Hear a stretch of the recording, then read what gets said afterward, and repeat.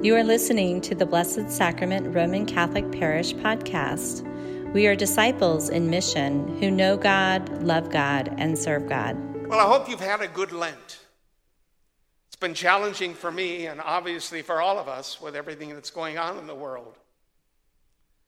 I'd like to take us back 2 weeks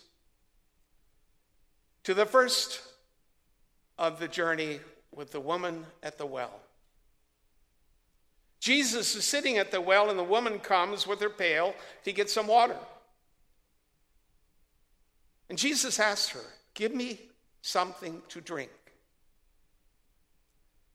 Now, where this is unusual is that Jesus, a Jew, and the woman, a Samaritan woman, they didn't talk to one another. They didn't associate with one another. Jews and Samaritans were separate. In fact, even when it comes to coming to the well, Jews came early in the morning before the sun was at its highest. Samaritans came later at noon when it was the most hot it could be during the day. Jesus said to her, "Give me something to drink." Now, it sounds like an obvious question to us, but what he was asking for is not water. He was asking for her faith. He does the same thing to us. We journey on to the next week. The man born blind. Here's this poor guy who sat at the city gates begging because he couldn't see. He was blind. And Jesus restored his sight. Now, the people in the town who saw him every day sitting at the gate now see him with full vision restored. Asked him, "Who is this guy? How did you get your sight?" This man, Jesus, restored my sight. And the Pharisees, they see him also. And they come to him and say, "How did you get your sight back?" It was Jesus, the prophet, who restored my sight. Then at the very end, the Pharisees ask him one more time, "How did you get your sight?" Jesus, the Messiah. That was his journey of faith. And it's the same journey that you and I are on in this life. A journey of faith, of knowing, learning, hearing, and following. And this all makes sense even today in the chaos that we're living in. We're totally out of control. Unlike our politicians, of course, but we'll set that aside. We're out of control. We can't fix this. We have to let it run its course. But we have to also trust in faith that God is with us, that Jesus is with us, and it'll give us the strength to do whatever we need to do to get through this. Isn't it interesting that it happens during Lent? Time of penance. Time of change, a time of renewing ourselves. Lent means spring, and spring means new life. But before that new life can come forth from the ground, the soil needs to be cultivated. And that's what we do during Lent. We cultivate the soil of our faith.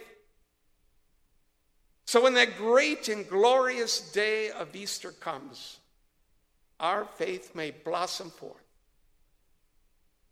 One other thing. One of the last things Jesus did for his disciples is share a meal. He gathered with them in the upper room. And after the meal, he took the bread and he said, "This is my body." Then he took the chalice of wine. Said, "This is my blood. Do this in remembrance of me." That is what we do this morning. Not just a one-act play, but we make Jesus present in the consecrated bread and the consecrated wine, and he feeds us so that we too have the strength to keep moving forward. Then when we get to the hill, we see Jesus on the cross. When, even for the disciples who had been with him all these years, had started to lose faith. And Jesus, with everything that was happening to him, started to become overwhelmed. He did something very unique and something that each of us should do each and every morning when we get up and get ready for the day. After all was finished, Jesus looked up and said, Father, into your hands I commend my spirit. And then he let go. He died. Well, I won't continue on with the story because we know what happens. But when Jesus calls us to be his disciples, he says, come follow me. Come listen to me. And even the Father spoke of Jesus. This is my beloved Son. Listen to him. That's what we need to do, especially during this season of Lent. Listen to him speaking. See what he does. How does he handle himself? He showed his humanness this morning as he looked at the tomb of Lazarus, when it says in very bold lettering, Jesus wept. He's telling us that he knows the pain of death. He experienced it with the death of Lazarus, so much so that he shed tears at the sight of the tomb. But then he gave orders to remove the stone. Then he calls forward, Lazarus, come out! Lazarus came forward. After 4 days in the tomb, he came forward. Jesus tells us in this story and is his own personal story that death doesn't win.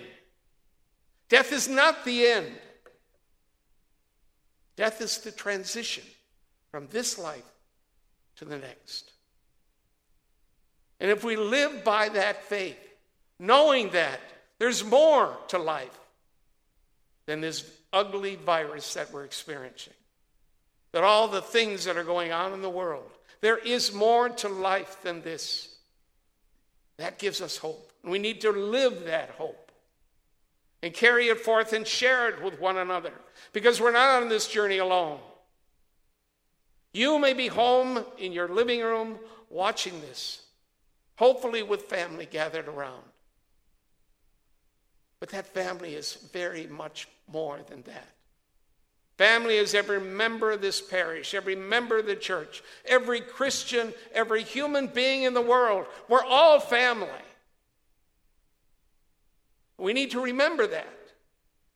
We're all made in the image and likeness of God, and for that, we're called to love one another. And maybe that's what our problem is today. We forgot how to love. And Jesus said, not just your friends and family. You need to love your enemies too. Because when you do that, the pain lessens. I wish you a good Lent. Make the most of it. It's quickly coming to a close. But the most important season of the year as we prepare for that grand and glorious Easter day, let us prepare properly, renewing your faith in the one who counts the most, Jesus, our Savior.